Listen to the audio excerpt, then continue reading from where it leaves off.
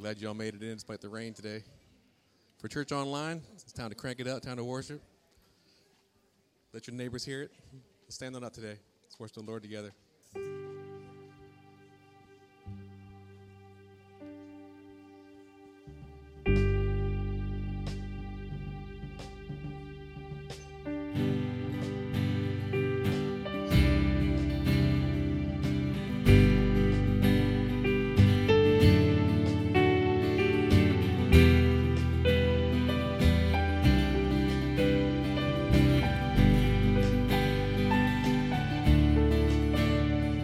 Your love, oh Lord, reaches to the heaven. Your faithfulness stretches to the sky. Your righteousness is like the mighty mountain. Yeah. Your justice flows like the ocean tides. And I will lift my voice to worship you, my King. And I will find my strength in the shadow of your wings. Your love, oh Lord, reaches to the heavens. Your faithfulness stretches to the sky. Your righteousness is like the mighty mountains. Yeah. Your justice flows like the ocean's tide. And I will lift my voice to worship you, my King. And I will find my strength in the shadow of your wings. And I will lift my voice to worship you, my King. And I will find my strength in the shadow of your wings. Your love, oh Lord, reaches to the heavens. Your faithfulness stretches to the sky.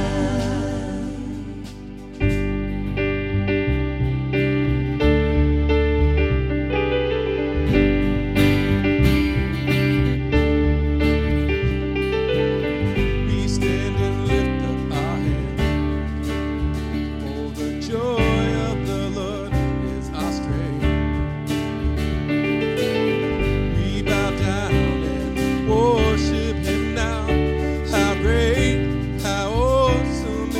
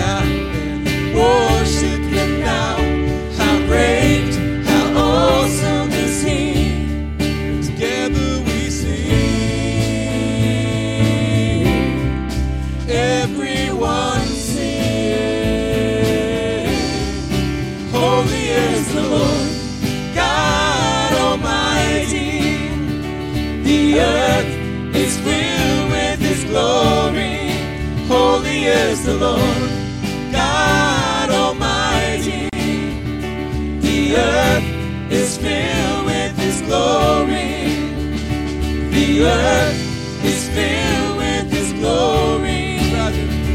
It's rising up all around. It's the anthem of the Lord's renown.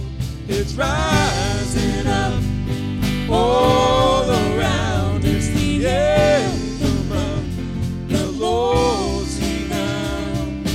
And together we sing. And everyone sing. Holy is the Lord God Almighty. The earth is filled with His glory. Holy is the Lord God Almighty. The earth is filled with His glory. The earth is filled with His glory.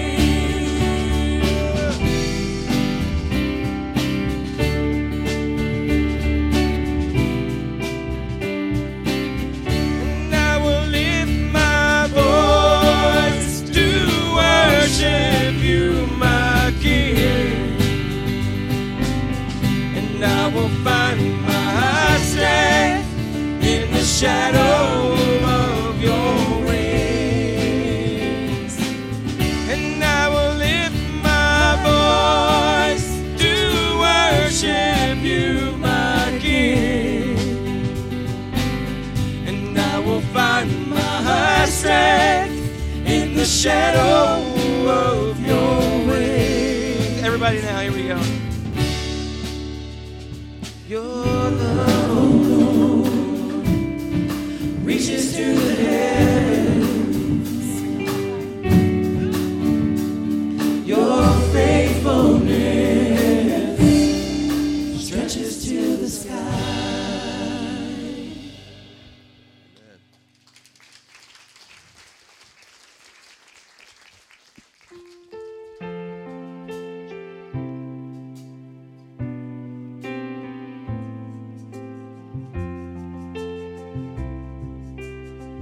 Y'all know a song? Lift your voices.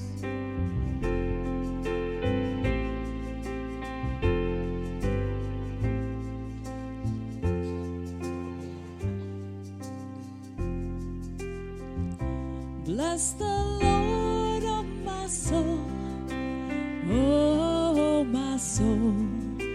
Worship His holy name. Sing like never before, oh my soul. I worship Your holy name. The sun comes up, it's a new day dawning. It's time to sing Your song again. Whatever may pass and whatever lies before me, let me be singing when the evening comes. Bless the Lord, oh my soul, oh my soul. Worship His holy name. Sing like never before, oh my soul. I worship Your holy name. You're rich in love and you're slow to anger. Your name is great and Your heart is kind. For all Your goodness I will keep on singing. 10,000 reasons for my heart to find. Bless the Lord, oh my soul, oh my soul. Worship His holy name.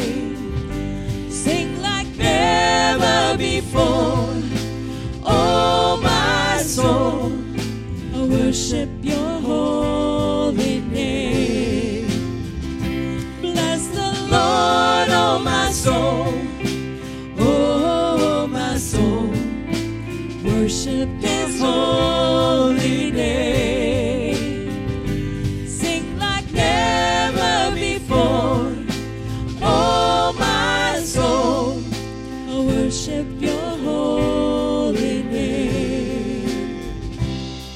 And on that day when my strength is failing, the end draws near and my time has come, still my soul will sing your praise unending. 10,000 years and then forevermore.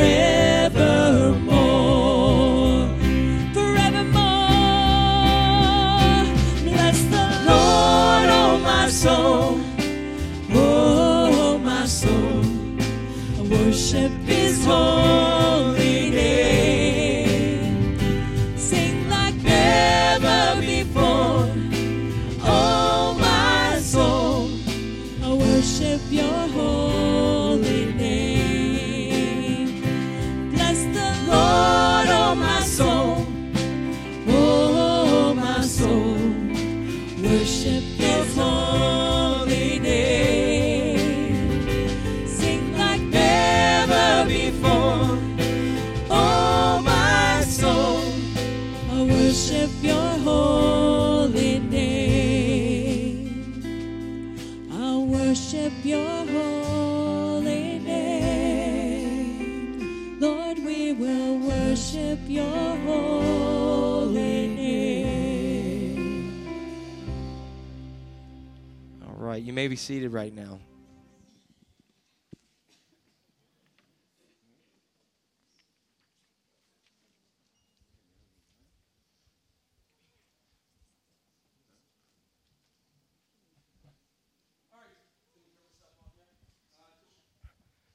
Today we are going to celebrate communion, something that we try to do at least monthly, and so that's why our schedule is a little bit different today. But what I just want you to continue in an attitude of worship as we're here today, and we are reminded way back when, several thousand years ago, where Jesus was with his disciples, and it was the night before he was going to suffer and die for us, and he went ahead and they practiced a Seder meal, which had been done to look back to the time of Moses. And at that time, we're told that Jesus took the bread. He used the liturgy that was there for years, thanking God for grain that he may have bread to eat. He gave thanks to him and broke it, and he began to give it to his disciples and said, "Take and eat from this. This is my body, which is broken for you." He took something that was there and made something new out of it. Likewise, after the supper was over, he took the cup. He once again gave thanks. Many people, many scholars believe it was the cup of redemption at this point in the meal, which has a great significance. And he began to pass that around to his disciples once again, after he gave thanks to God. Something that had been done for hundreds and maybe even thousands of years. And as it got to each one of them, you can see him saying, "This is my cup. This is my blood shed for you and for many for the forgiveness of sins." Jesus told us to do this in remembrance of him. Remembrance of the mighty acts in Jesus Christ. We celebrate that here today, and we recognize. Now, from Christian tradition, we all like to put our own little stamp on things, and depending on where you came from, whether you're from more of a Protestant background, you say that somehow the presence of Christ meets you here. If you're from a Catholic background, you actually go through that, and some of you went to Catholic school where it actually becomes the body and the blood of Christ. I'm too dumb to know what God wants to do, but what I do know is that it's something that Jesus wanted us to do to remember what he did, to currently look around our world and see what he is doing, but also to give us a glimpse that one day he's going to take us to the heavenly banquet table. And doesn't that sound good, like a heavenly banquet table? I mean, that puts like any kind of smorgasbord here on earth to shame. Just a smorgasbord cooked by the angels. Isn't that cool? I love that. So as we come together, we want to recognize that. Now, some people may say, well, we like to also put our own rules on there. And I want to give you the rules that you and Jesus work with, all right? First thing is, do you love God? Do you love God? And it's easy to say we love God. Jesus told us that you can tell how we love him by how we love our neighbors. Okay, he was very significant. So maybe you just need to go ahead, and we all have a love for God, but we may need to adjust it a little bit. I think we all do. We'll talk about that a little bit today in the message. Do you have that sin in your life? And sin, he said the churchy word. He said the S word in church, right? Not that one you're thinking of. The S word in church, the sin word, it just means that you missed the mark. And the scripture tells us that all have missed the mark. All have sinned and fall short of the glory of God. That means we've all messed up in this calling that God has placed on our lives. But that's why Jesus came in the first place. That's why Jesus came in the first place, so that we would go ahead and be forgiven for sin through him who was sinless. And if you want to get rid of those areas where you missed the mark and get back on the mark, just tell him, hey, I'm a mess. I'm a spiritual slug. God, go ahead and get me back on the bullseye. And then I would dare say there's some people in your life, a couple people, that you don't get along with very well. A couple people, maybe even in your families, that you don't live at peace with, that maybe you haven't talked to for years. And you've tried, or maybe you don't want to try. A lot of times Satan uses that as a stepping stone to get in the way. So here's what we do. We say, God, I've forgiven all I can. Help my unforgiveness. And let him do something here. That's all the rules there are. And guess what? I don't know for you. You know, and God knows. But he says, this is his table. This isn't mine. This isn't Haven's. This is his table. And he says, I love you so much. I want to take all that and do something awesome with it and make something good. I want to put you back on the mark where you have resentment and unforgiveness. I want to go ahead and bring healing and forgiveness. That's what I want to do. I want to get you right. So that's what we're going to celebrate today. And so the servers are going to come up with some others. I've asked Debbie to come up today as well. We're going to let the worship team come up as well, as we're going to serve from there.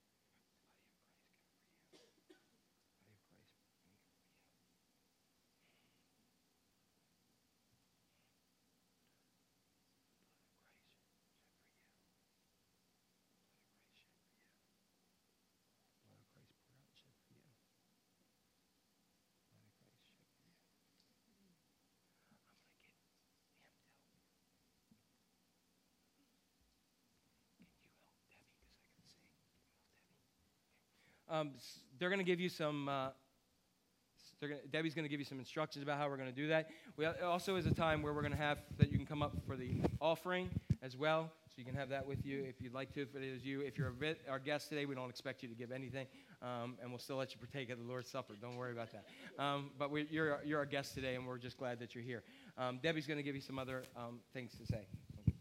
All right, so we're going to have the servers come up, and we'll take care of them first, and then we'll start at the back and come up this side. We'll have a station here, in the center, and over on the other side. Gluten-free will be over here. So we'll come up from the back, this side to this side, middle here, and then the far side over on that side. So. And everyone else, just feel free to worship the Lord. You can stand if you'd like, or if you want to remain seated, that's fine.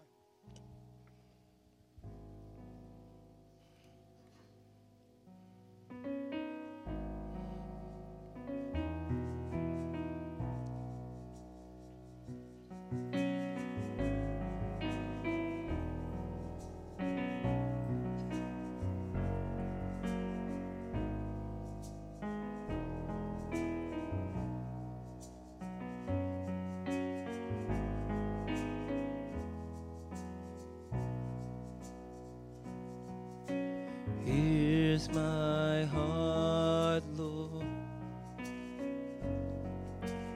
Here's my heart, Lord. Here's my heart, Lord. Speak.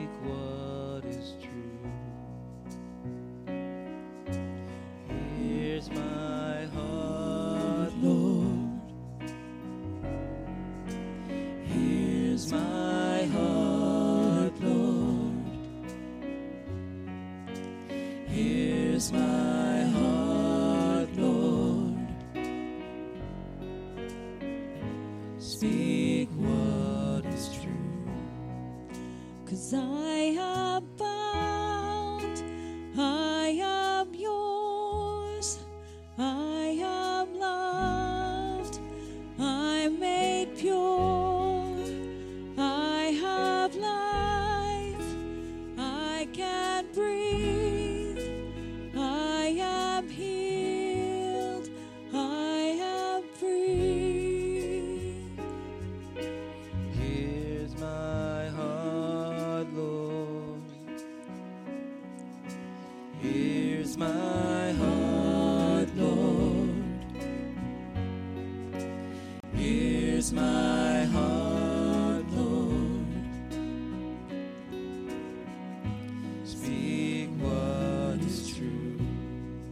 'Cause I am bound, I am yours, I am loved, I'm made pure, I have life, I can breathe, I am healed, I am free. 'Cause you are strong, you are sure, you are life, you endure, you are good, always true, you are light, breaking through. Here's my heart, Lord. Here's my heart, Lord. Here's my heart, Lord. Speak what is true. Here's my life, Lord. Here's my life, Lord. Here's my life, Lord. Speak what is true. Speak what is true.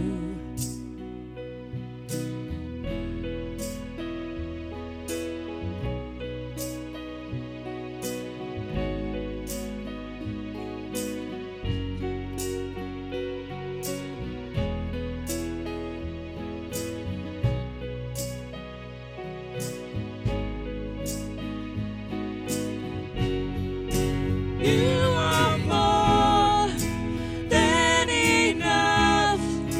You are here. You are love. You are hope. You are grace. You're all I have. You're everything.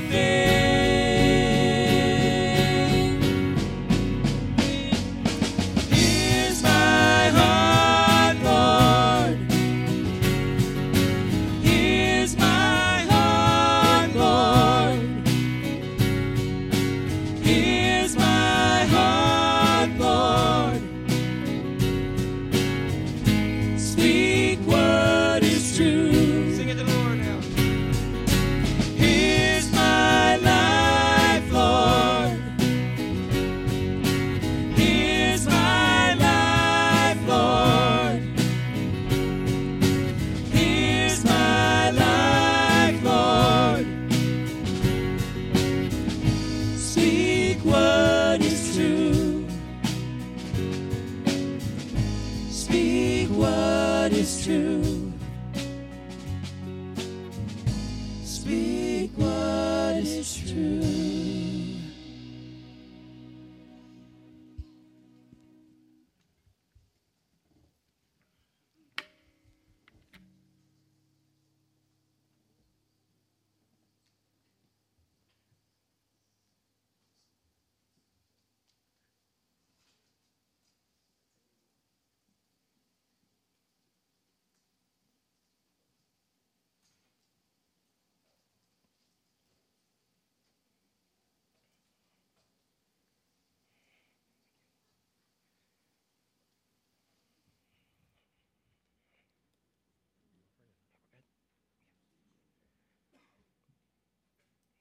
as those individuals who have received from God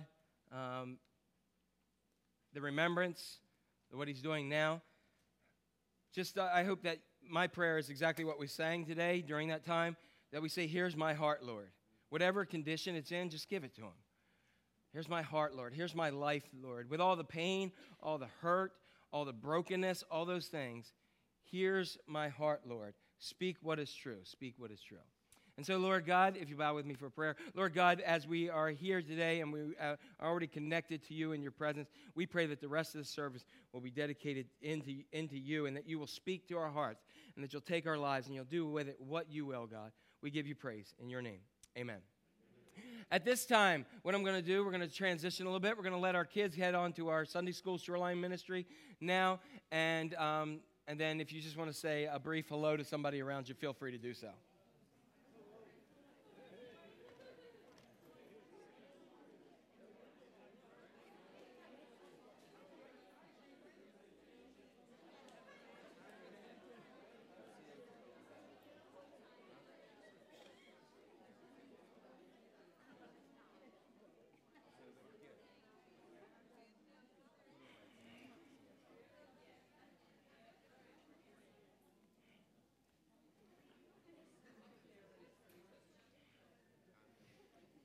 All righty, right.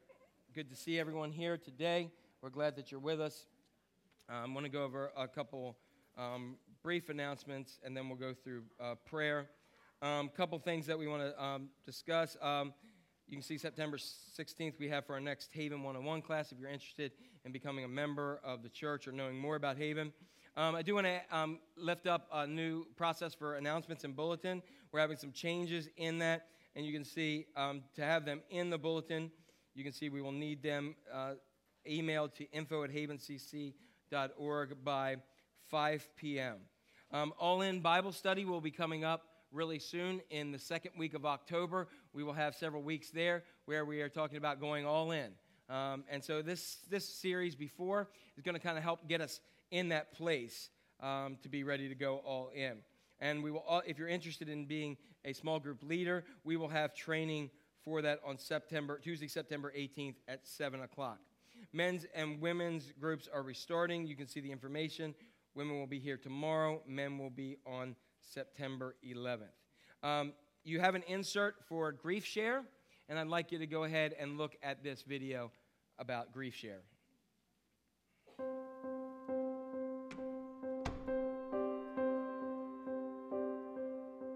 Sometimes I forget Jody's gone. My husband Jody died from cancer. I knew in my head, you love God, you trust Him, you pray. And that doesn't guarantee that things are going to go well. But I guess I really didn't know it in my heart. My friends invited me out to dinner shortly after Jody died to cheer me up and to help me see the bright side of things. They didn't have a clue as to how I was feeling. It felt like there was a moat between us, and there was no bridge. Grief Share helped me realize that I wasn't going crazy, that it really helped me to focus on the Lord during those dark times. The folks in that Grief Share group were the only ones who knew what I was going through and how I was feeling. It still hurts, but I'm not suffocating anymore. Grief Share is a support group open to men and women dealing with the death of a loved one.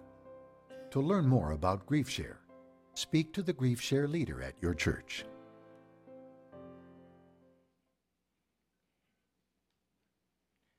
All right, so you have the insert in there. It will begin on Wednesday evenings, September 26th, 6:30 to 8:30, and there's information about that in here. And if you need to contact somebody, you can send an email to griefshare@havencc.org.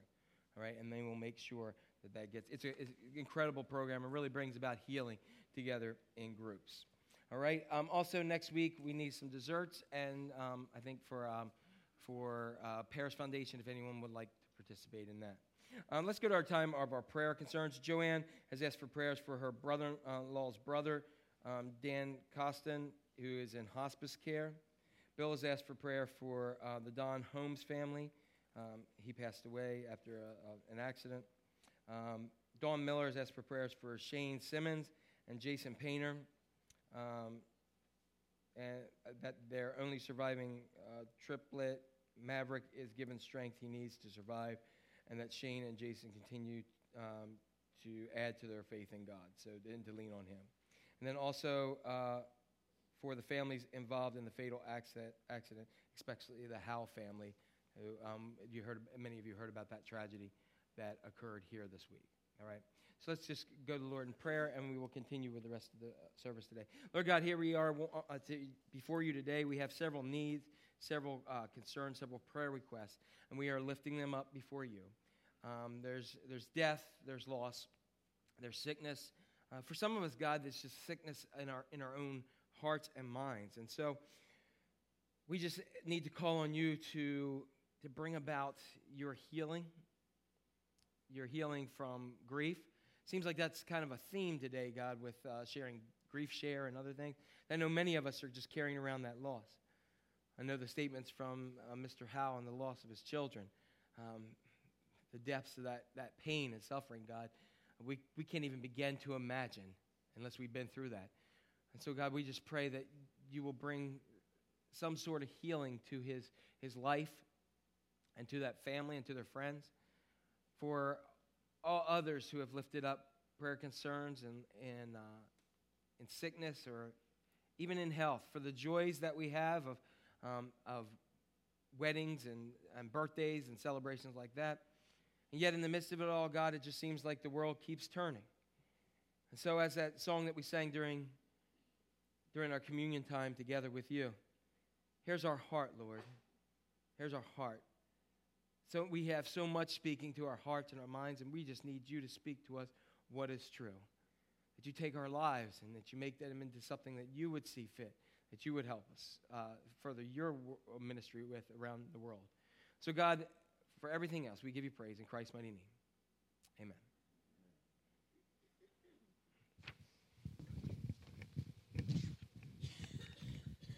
Good morning. Today's reading is from Revelation chapter 3, verses 15 and 16. I know your deeds, that you are neither cold nor hot. I wish you were either one or the other. So because you are lukewarm, neither hot nor cold, I am about to spit you out of my mouth.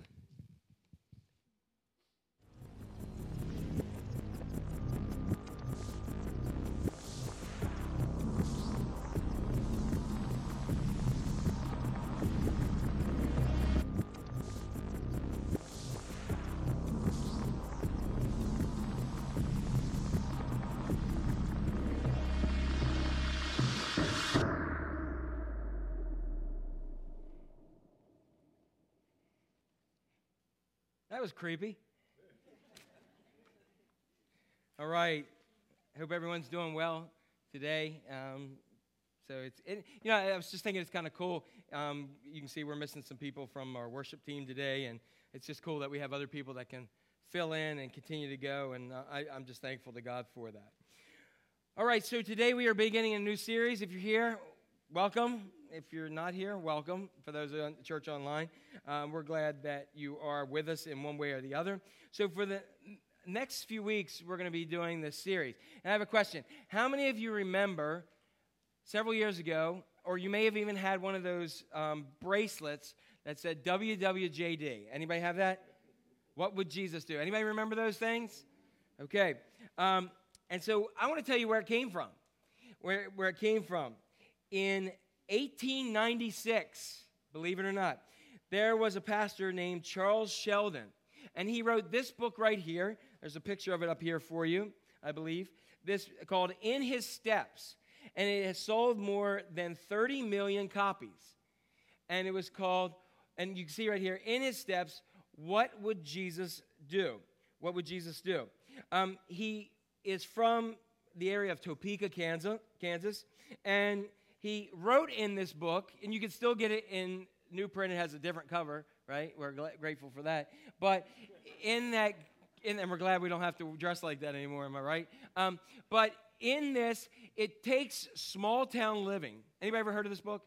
Okay, it takes small town living, and basically what it does, it has different situations that people in the small town living go through, and ask them the question, what would Jesus do?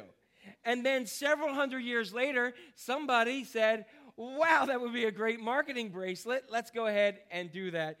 And everybody thought WWJD was something that was brand new, but it wasn't. It wasn't at all. So in this series, I'm not going to ask, what would Jesus do? I want to ask you the question, what would Jesus undo?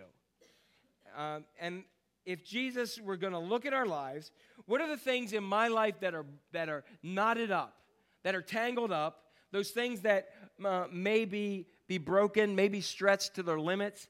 And if Jesus got a hold of my life, if I really lived out what I sang, here's my heart, Lord, here's my life, Lord, speak what is true, do what you want to with it, what would he untangle first in my life? So like I tell people a lot of times, I'll teach a philosophy class, and a lot of times I'll tell people, hey, a lot of times the other classes, you have to look for stuff out here. What I want you to do is to look in here. And so what we're going to be doing over the next few weeks is Jesus is going to cause us to look here, and we're going to untangle some stuff, maybe some knotted up stuff that has been there for years and years and years.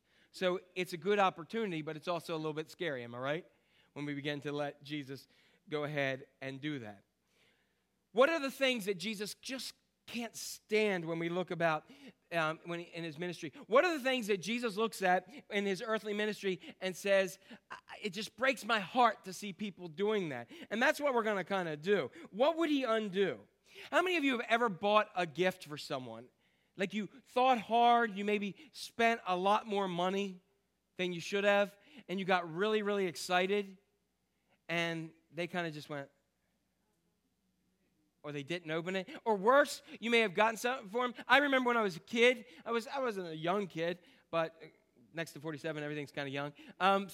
But when I was probably about in my early 20s, I remember I got an opportunity. My parents had got me something to see my boyhood idol and have him autograph a couple things for me. And my boyhood idol, I was a huge baseball fan. His name was Peter Edward Rose. Anybody remember Pete Rose? Okay, some of you guys don't know, Google it. You'll see a lot about him. Forget the stuff about gambling. He was a good baseball player, all right? But Pete Rose, like one of my greatest things ever was when Pete Rose became a Philly. My two worlds came together, and the sky opened. It was like, ah, right? And I was thrilled. And they won the World Series. It was a great time, all right? So I got a chance to go see Pete Rose, and it was right around our birthdays. Did you hear that? Our birthdays. Because I was supposed to be born on Pete Rose's birthday, April 14th, but I took a little bit long to cook, and I got there April 17th, three days later. But I was going to see him, so Jack was going to go ahead and give him a birthday card. I was all excited. I was going to see Pete Rose, number one, Charlie Hustle, that's his nickname, and I was going to go ahead, and I walked up there, and I saw him, and I said, hey, how you doing? Oh, such an honor to meet you. Here, son. He signed my big Wheaties poster. I still have that. He signed a flat picture. He signed this, and then I said, here you go. Happy birthday. And I gave him the card, and he went, have a nice day. I was like, you jerk. I was crushed. Charlie Hustle, he is a jerk, right? Okay, you learn those things. How many of you ever experienced that? And like you think hard for gifts, and people go, right? And it kind of crushes you in the midst of it. So think about Jesus. In heaven, he leaves heaven, comes down to earth, grows in what was considered more impoverished areas of the time. He begins to teach, and he begins to have most of the people he came for not like him at all. Matter of fact, they decide they want to kill him so much so that he suffers and he dies in the midst of this. He gave us forgiveness of sins. He is the living Word of God. He gives us access to the Father through prayer. something that we didn't have before. And then on top of that, he gives us a spiritual mission. And he says, that same Spirit that raised me from the dead, I give to you. And every day, we may just go, and push it aside. What do you think breaks Jesus' heart? That he's given us all this, given us his only son, so much so that we just say it so quickly. For God so loved the world that he gave his only begotten son. And we just say it like a rote, and we kind of go, yeah, we just push it aside. Our theme verse for this series comes from Mark chapter 4, and it's right up here. I'd like you to look at it. It's from the Message version, and I love the translation because it fit very well.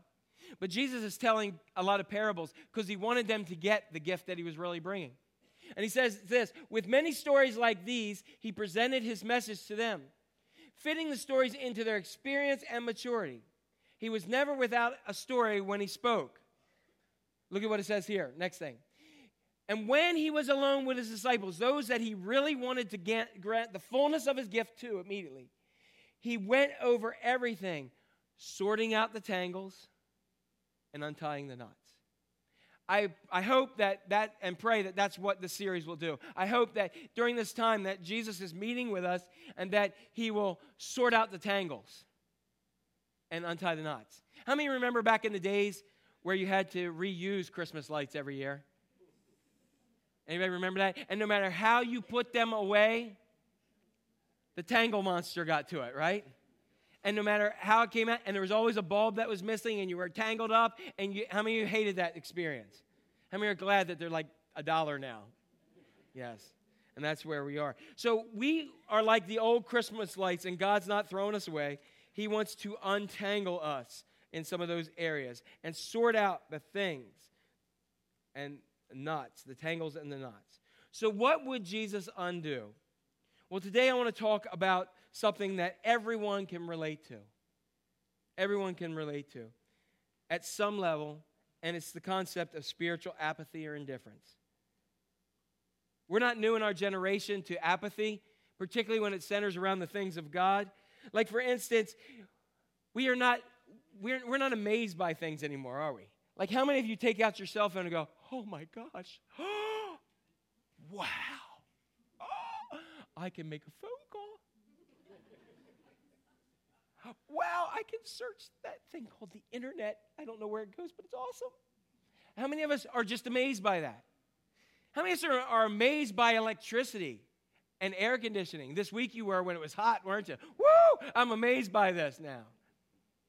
We have things in our lives, and we don't get amazed by it. We get callous in our comfort. We get calloused in our comfort. How many are amazed that you're sitting on a seated chair? None of us. I tell you, when we originally were going to go into the church, and one of the greatest fundraisers ever in the history of ministry that I've been in was when we went to people and we said, hey, and we only have enough budgeted money for folding chairs, so if you'd like to give to padded chairs, here you go. Man, you guys were so concerned about your rear ends, you gave extra. You wanted to make sure you had one in the kitty in case that one wore out. You see, our comfort gets us complacent at times as well. And so Jesus recognized that we're not different. We live in this time. We recognize that we live in this time, kind of, We live in this kind of time where we're not amazed by the giftedness that we have. And Jesus dealt with some churches that did the same thing. In the book of Revelation, he wrote 7 letters to 7 churches. And there's one church that I would say is the church. It's got as a church of Laodicea. Many of us have heard of this before, but Laodicea was an interesting city. It was an extremely wealthy city by its days. And yet, 35 years before this letter was written to them, it was completely destroyed by an earthquake. Now, back then, they didn't have bulldozers that came in and crews that moved everything out. Often, they would have to build somewhere completely different or wait years and build on top of that. But this place, Laodicea, was so wealthy. How wealthy were they? I'm going to tell you. They were so wealthy. How wealthy were they? There we go. Thank you. that they completely rebuilt their city. And they built it bigger and better and better. It had all kinds of things in there. It had a theater. It had a stadium. It had lavish bathhouses. It had shopping centers and all kinds of other stuff. It was the Dubai of the day. It was the Vegas of the day. It had any kind of wonder you would ever want to have in there. Except they had a problem. They had a bad water supply. And they couldn't just go down the store like we do and buy bottled water. If I took bottled water to them then, they would have been like, oh, wow. They would have been thrilled by it. But they had wealth, so they built aqueduct systems. And they had them coming from two places. One was a place called Colossae, and they had cold water because they were from the mountains. They had that nice cold water. And then there was Hierapolis. It sounds like a place where Superman would be. I'm from Hierapolis. And so they were there, and it was hot springs. The hot springs of Hierapolis on next Super Friends, okay? So, I'm sorry, this is my ADHD. Just go with me, all right? So, and they had hot springs. So you had all the way here, you had Colossae, cold. You had all the way here, Hierapolis, hot. And it would travel on this aqueduct system. And by the time it got there, it was dirty. It was lukewarm and tepid, and it was just even sulfury. You ever smell like that sulfur smell of water and you say, I take a drink? No. We smell that, we're like, right?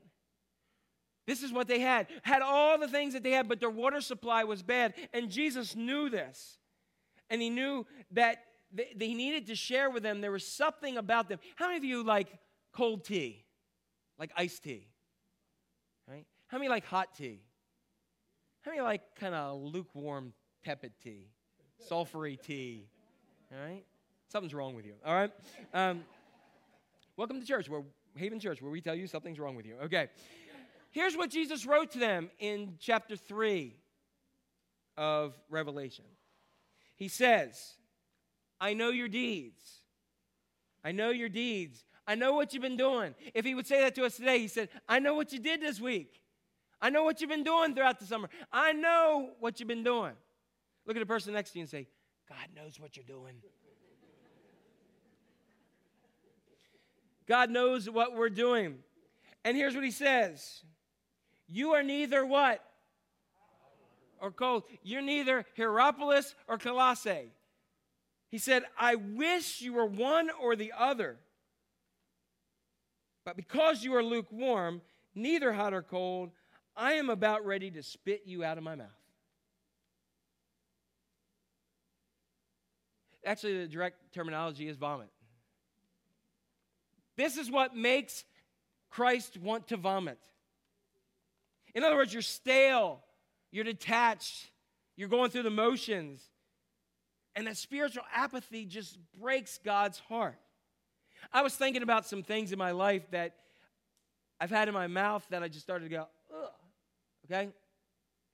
Some of them are, when Melissa and I were on our honeymoon, we had this, I think it was called a grape tree cocoa plum, and they were like, try it, and you pulled it off a tree, and you put it in your mouth, and it sucked any amount of saliva out of your mouth. It was like, I was like, you need water, okay? You need that. Or I'm a texture kind of guy, you know what I mean? Like if I have something in there that doesn't fit with the texture, like I'm going to get you hungry right now. Like I like chicken cheesesteaks. I like cheesesteaks. I like food. You don't get this body by not. And I remember I will eat, like if I'm eating a chicken cheesesteak, I will be like eating and be like this. And if I bite into like that gristle piece, yeah, I got you now, don't I? I'm like, done. I don't care if it's the first bite. I'm like, no, this is disgusting. I cannot do it. I can't take another bite because I chew like I'm searching in my mouth. Like, anybody with me here? All right, yeah. You're waiting to, like you're mining in your mouth. And so, I just can't do that gristly kind of stuff. When I've ever eaten a steak, I cut there's like a buffer zone around the fat of it because I don't want that in my mouth. Anybody with me here? Some of you will eat everything, and something is wrong with you, with the other people. So, it's just, there's something about that texture that's just, some of you may be seeing something. If you see something, some of you, it may be even if somebody mentions something that's a little gross at the table, and you go, ooh, and you just have that kind of sick reflex. The internet is great and disgusting at the same time. There's just a lot of kind of things that people have written on there, and I just picked a couple of them. One person said they were eating M&Ms one time and dropped one on the ground and picked it up and thought it was one, and it was a filled dog tick. Now you know how God feels, all right? About spiritual apathy. Oh, I'll save you the other ones. That one worked, okay? It's got some juice. So anyway, sorry. Now, Jesus says, the same feeling that you have with that dog tick is how Jesus feels when we are neither hot nor cold, but we're lukewarm. When we're just lukewarm. So what are the causes of our spiritual apathy? There's tons of them I can talk about. I'm not going to. I'm going to talk about two of them here today. And the first one is this: our false illusion of self-sufficiency. That we believe that we are self-sufficient. Look what Jesus says here in the next verse. He says this. He says, you say, I'm rich, I've acquired wealth, and I don't need a thing. But you do not realize that you are wretched, you are pitiful, you are poor, you are blind, you are naked. You don't realize that you have that. You see, one of the things, and I shared this with our team the night before we came back from Haiti, I said the biggest challenge to our faith, the biggest challenge to us in acting and continuing faithful to God and to the people here is our comfort. It is the biggest thing, because when we get comfortable, you forget. When we get comfortable, we forget that right now, even though our world and our country has lots of problems, we forget that there are brothers and sisters right now in this world who are dying for the cause of Christ.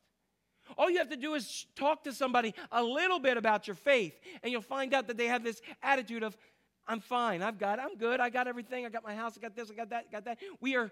The illusion of self-sufficiency has made us not have a need for God. And we exist in that part. And it makes Christ gag because we want him here when we want him, but we don't want him.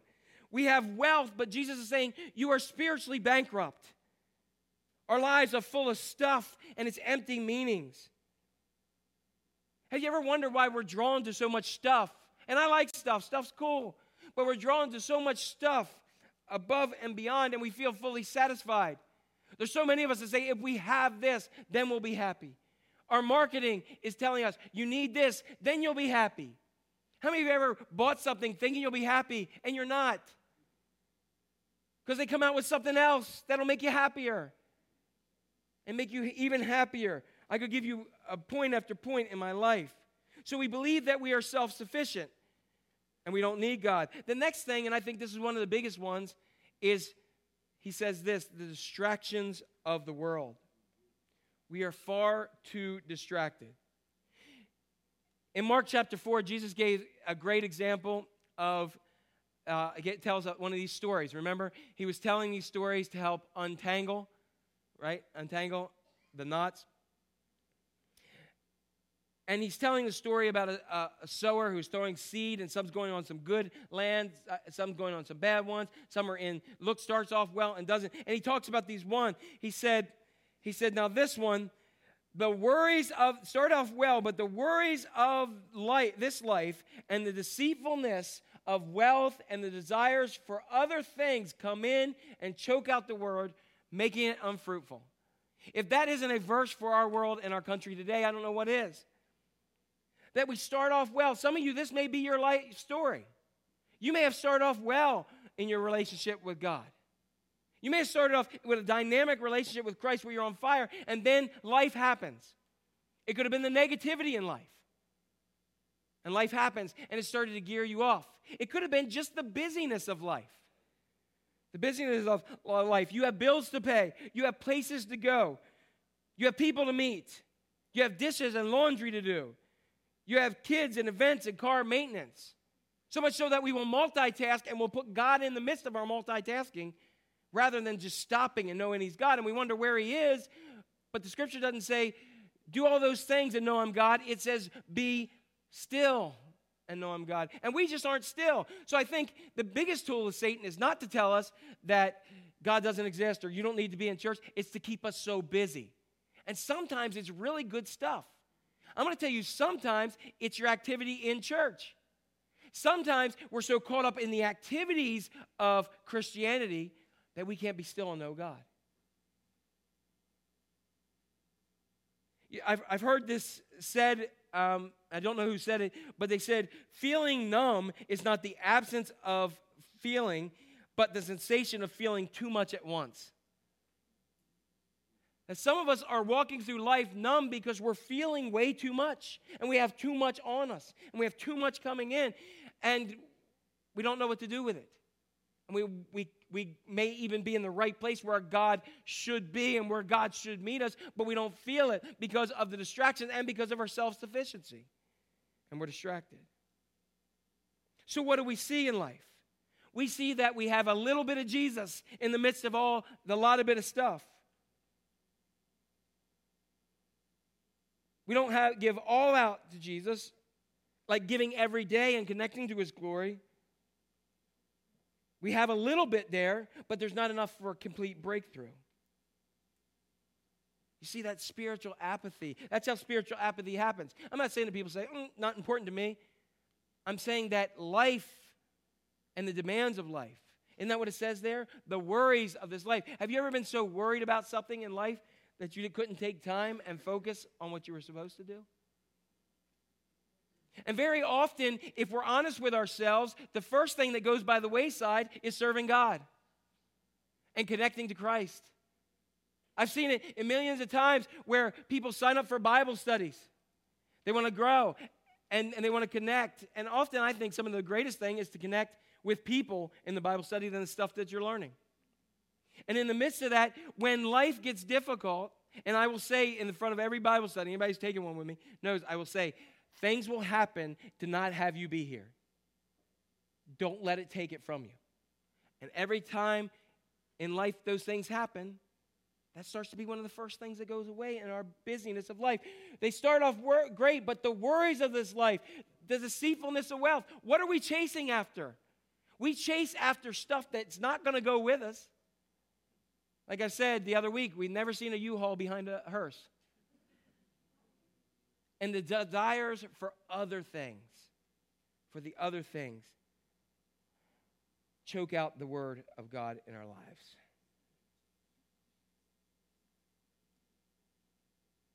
So how do I know if I'm living lukewarm apathy? I'm going to share with you some things really quickly, so put on your seatbelt because we're going to go and hit these very quickly. If we are more concerned with impressing people than living for God. In the book of Timothy, it displays how many times we live to please others and how we are here. He says in the end times, people will be lovers of self and not lovers of God. Jesus said, woe to you. Everybody say, woe. Woe to you when all people speak well of you. You know, like remember last week I was saying I had some people that I don't think like me in life, and I'm shocked by that. But I shouldn't be shocked by that. If everybody likes you, then you're doing a lot of pleasing, and God help you. God help you. Because you can't please all the people all the time. Some of us will exist through our lives to do anything to please people. And I spent a lot of my life trying to please people rather than God, and it got me wanting, it got me lost, and I wanted to take this whole ministry thing and throw away because I was trying to please people. What I've learned is if I'm trying to please people, I am never going to please God. Ever. So guess what? There's going to be a time where you're not going to like something I say or do. Guess what? Take it up with a big guy. That's who I've got to please, because that's the one who I'm going to bow down before. That's the one who I need to serve. And he says, Jack, if you're trying to please everybody all the time, you're not going to please me any of the time. So you need to adopt that to your own life. Number 2, we are obsessed with life on earth rather than eternity. It's all about what we can get here. Jesus said, if you love the things of this world, the love of the Father is not in them. This is Jesus' words, not mine. And believe me, I'm stepping on Jack's own toes here. I'm doing a 2-step up here. In other words, what we're looking at, we spend time with what I have, what I have versus what I'm called to do. What I have versus what I'm called to do. I will dare say that there may be somebody in the sound of my voice that God called you to a ministry position years ago, may have called you to missionary experience, and you're not doing it because you want to do life this way. And so you're living a life that you were not created for. And that's a bad place to be. A bad place to be. The next thing is we rationalize sin, there's that S word again, and live without truly fearing God. We have a good skill that we'll rename sin now. We go ahead and rename it. We call selfishness, oh, they're just taking care of themselves. We call gossip just normal discussion. And we say, who are you to judge me? You got your own problems. And we quote that one verse of Scripture, do not judge lest you be judged. Right? And then we'll turn around and go, let me tell you about what that person was doing. Right? We'll go through that. It says, I'm going to tell you something really interesting about that verse. It says, if you judge someone, you better stand up to that measure. There are some things that you should be judging with because you can stand up to that measure. All right? That's okay if you can stand up to it. But be ready to not stand up to something else. That's called building each other up. That's called iron sharpening iron so that we can be better. We rationalize.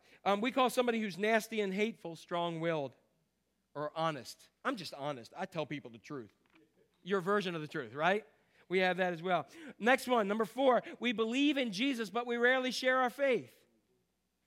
We have him. We have a relationship with him. Matter of fact, even our churches have been geared to get us our ticket punched, and then we're good for heaven. We say a sinner's prayer. We cross T's, dot I's, get voted by a church, say, woohoo, yeah, or whatever our background is, and then we're done. We don't have to tell anybody anything else. Why don't we share? Maybe because we're still trying to please people. Or maybe because we don't fully believe in what we say we believe in.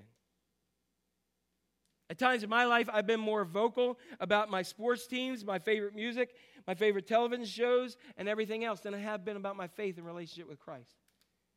And I think it's a boat that many of us can be in. Number 5, we only turn to God when we need him. When God benefits or fits us. When God meets this box. When life gets tough and we place and say, I need God. Nothing else has worked. I need God. I need him. I've been blessed in my life and ministry to be with people who, when they have nothing else, when they can reach out nowhere else, they reach out to me in areas. And I'm blessed to be in those situations. But oh, that I wish that people would not see me, that they would see Jesus in the midst of that. That it wouldn't just be this world that we want a quick fix to everything, but it would be something that we're really willing to seek out who God is for our lives. And number 6, the last thing, we're not much different than the rest of the world.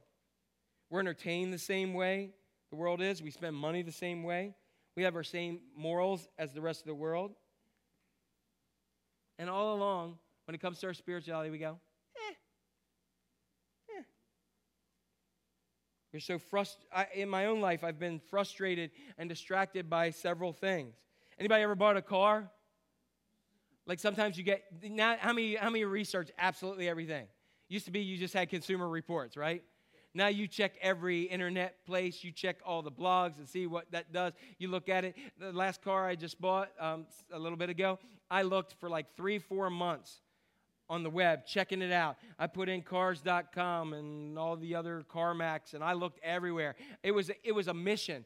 And do you know that I got a decent car, but I got so obsessed with that I would spend time at night. I would take off prayer time to go ahead and focus on getting my car. Something of this world took precedence over God because I was neither hot nor cold, but I was lukewarm. And Jesus said, Jack, that car will perish with you, and I'm about ready to spit you out of my mouth. You see, some of us may need to get to that hot and cold area. So in the remainder of our time here today, this not only breaks Jesus' heart, but it makes him sick to his stomach. Ready? I'm going to get a reaction out of you. Dog tick. There we go. So what do we need to do to reignite the fire. Normally, I would give you a list. Normally, I would go ahead and say, well, you need to get in the Word of God, and then you need to pray, and then you need to share your faith and witness, and then you need to be in the fellowship of believers. Then you need to give of your time, talents, and gifts. Then you need to be in worship and really worship. Let go and worship. And you need to turn and repent from your sins. And all those are really good. But if I gave you all those things to do, you're going to be overwhelmed, like I'm going to be. So what's one simple thing I can give to you today? And I think if you do this, is one of the most important things I think I've ever said, because it changes your life. Every day, do something that requires faith. Every day. Faith is being sure what you hope for and certain of what you do not see. Every day we need to do something that needs God, that we can't do on our own doing. I started thinking about this because even in the midst of ministry, my life starts to get in a cyclical pattern. Anybody with me? I feel like that old Dunkin' Donuts guy, time to make the donuts. And you have this pattern. You go from point A, Monday, the alarm will hit. You'll go from point A to point B. You'll fit a workout in. You'll eat lunch. You'll go ahead. You'll go here. You'll do this. You'll go to that. Wednesday, you'll go to work. You'll go ahead. You'll do this. You'll go ahead. You'll go to praise team. You'll do this. You get in a cyclical pattern. And before you know it, you look back at your schedule and say, my life is no different. And you start to ask yourself, and God wants to ask you, where in your schedule each day did you require faith to do something? It might be something like this, to stand up for somebody even though you know you're going to be mocked. It may be giving in an area where it may be a stretch for you to give and you need to trust God. It may be to apologize to someone and to forgive even if you don't feel like it or want to. It may be volunteer at your next small group to pray out loud. Or maybe it's just to be part of a small group and to take that step. Maybe it's to expose your life to something that your heart was broken by and to really look at it. Maybe it's to pray for something that's completely impossible or to attempt something you never could without God's help. What the scripture says is this: without faith, it is impossible to please God. And James tells us that faith without works, without action, is dead.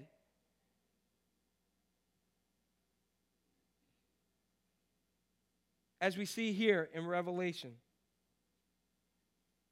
19, Jesus says, I correct and discipline everyone who I love. So be diligent and turn from your indifference or your apathy. I have found something in life, it's easier not to care. One of the things that you may start off by doing in faith is there's an area that you ever been at a place you know if you get involved with it, it's going to go ahead and it's going to mess with you. I know that we've had people who've been involved with our homeless ministries here, and it's touched their hearts in a way, and they're like, oh, wow, oh, man. Sometimes you wish you could go back so you didn't, so it wouldn't touch your heart in an area. Or you get involved in addiction ministry, or maybe you say, I can't care about people anymore. It hurts too bad. Sometimes you just may be praying, and you just start weeping for the people that you're praying for because it hurts. It hurts, and you say, God, this is impossible. But I want to tell you, life, it is better to hurt with purpose than to exist without one at all. What would Jesus undo? I believe the first thing Jesus wants to undo in his church universal is spiritual apathy. Spiritual apathy. We need to stop being that dog tick. You guys won't forget that one, will you? We need to stop being that way. I need to stop being that way because, like I said, in the midst of ministry, sometimes you lose God. In the midst of the busyness of a week, in less than 24 hours, 2 weddings and a funeral, and rest of life, I felt like I was the next person they were going to bury because that's how I felt. I am sharing the goodness of God and his resurrection of the dead and his promise of eternal life, and I felt about as connected to God as this much. Because I'm tired. Because I'm worn out. Because the worries of this life. Because of somebody liking something and not liking something. Because when you get focused on pleasing others in your life, you will never please and experience God. You with me? You're doing the same thing in all your lives. I could sit here and say, I'm busy. Remember last week we said, that's a badge of honor? Oh, I'm busy. Be still. Be still. Jesus says, get still. I would rather you be hot or cold, one way or the other. And to know that I am God, to know who I am. Now, this isn't one of those sermons you go, woo, great job. Woo, I'm excited. I am lukewarm, yay. Because we're all there somewhere, right? We are all there. We are all there. But I think, that's why I don't want you to do the list. I want you just to say, what's one thing that I can do that requires faith each day, and watch God move in your life in incredible ways. Because as a pastor, I want to share with you what I struggle with, but I also want to share with you how God wants to grow his church, how God wants to do amazing things, and your giftedness to begin to come to the forefront. I think that's incredible. All right? Everybody good? Amen. Let's stand on up.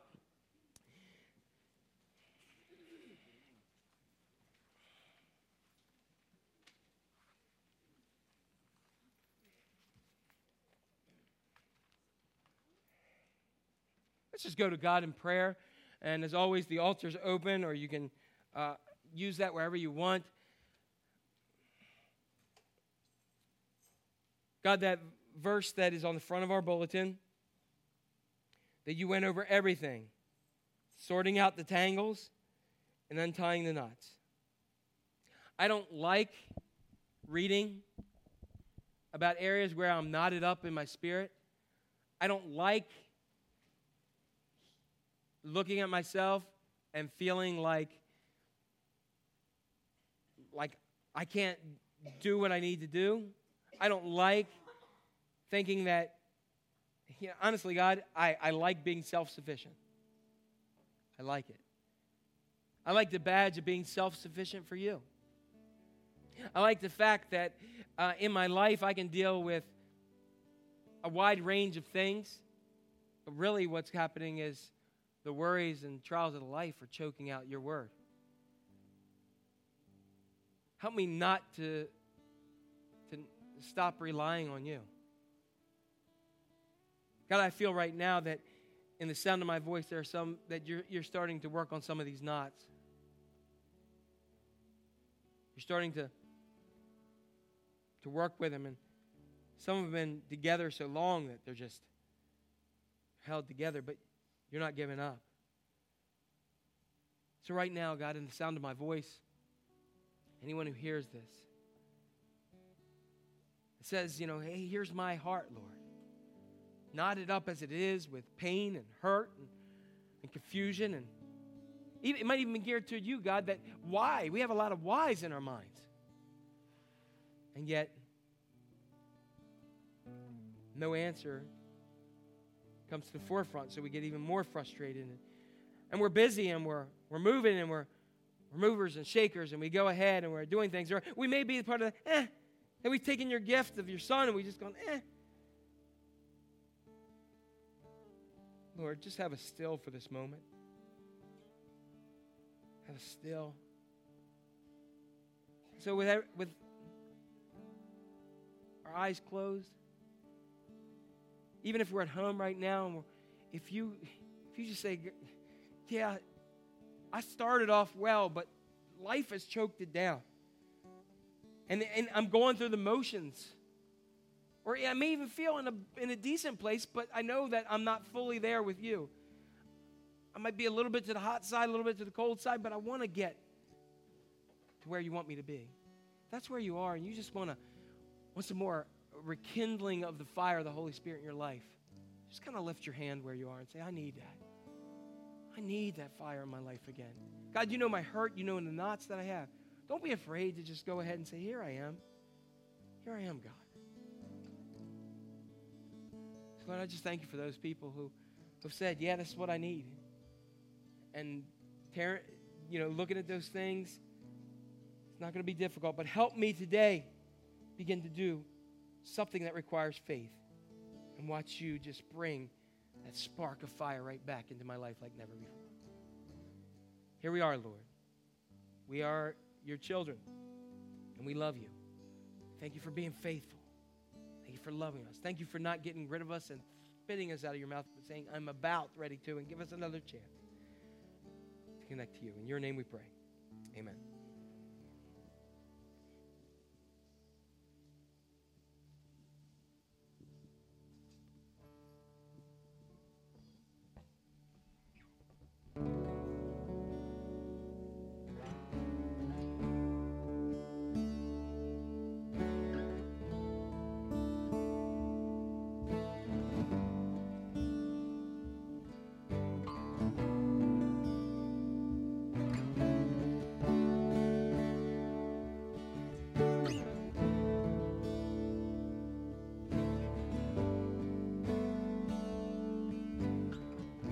You call me out upon the waters, the great unknown, where feet may fail.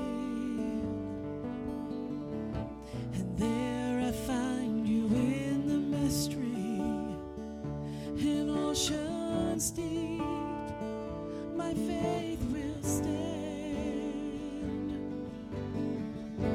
And I will call upon your name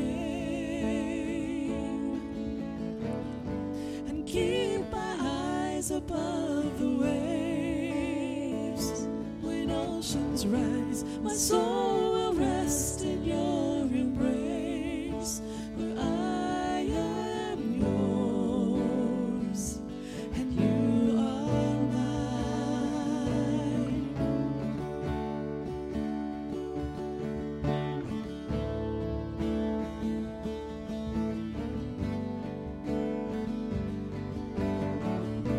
Your grace abounds in deepest waters. Your sovereign hand will be my guide. Where feet may fail and fear surrounds me, you've never failed and you won't start now. So I will call upon your name and keep my eyes above the waves. When oceans rise, my soul will rest in your embrace, for I am yours and you are mine.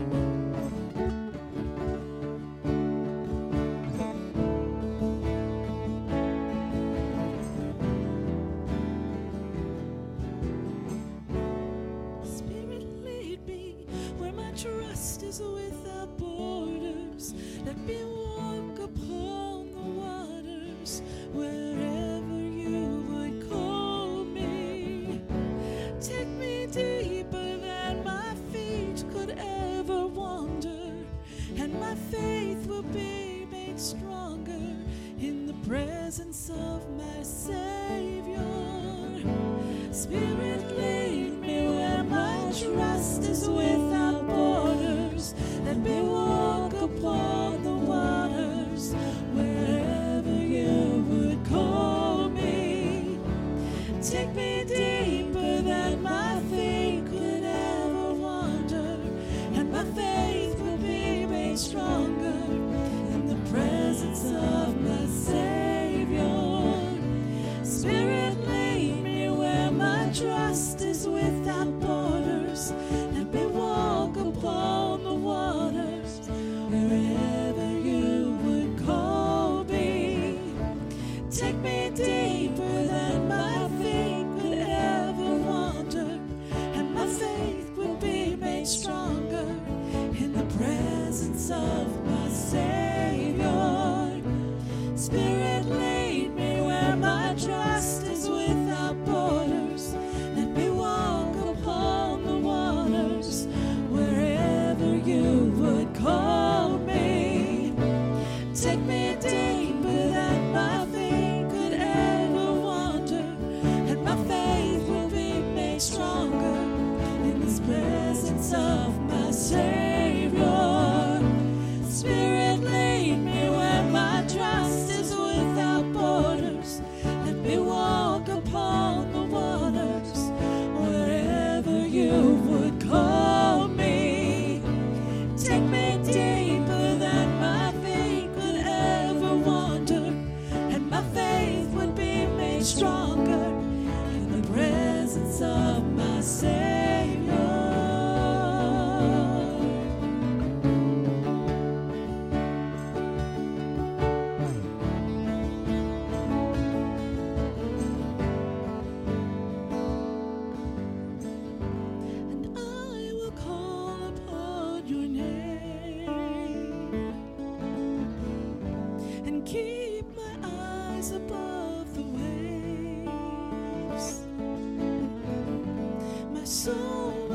rest in your embrace, for I am yours, and you are mine.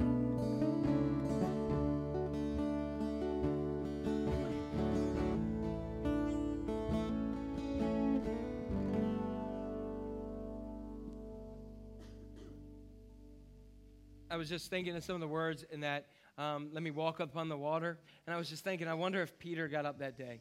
I think how cool it would have been to walk with Jesus every day, knowing that something was going to happen. It was going to be something amazing. Guess what? He still does. Get up tomorrow, say, oh, something's going to happen today. Maybe I'll be asked to walk on water. Maybe God will ask me to press the borders. That's doing something that requires faith every single day. And like the great book written by John Ortberg, if you want to walk on water, you got to get out of the boat. All right, so we'll be getting out of the boat. Next week's probably one of my favorite in the series, if not the favorite, and it's going to be lips and hearts. I almost said lips and hips. It's not that. It's lips and hearts. Lips and hearts. So have a great week. Thank you all. And if you're visiting, love to see you. If you have any information, please see somebody. Say hello to somebody before you get out of here.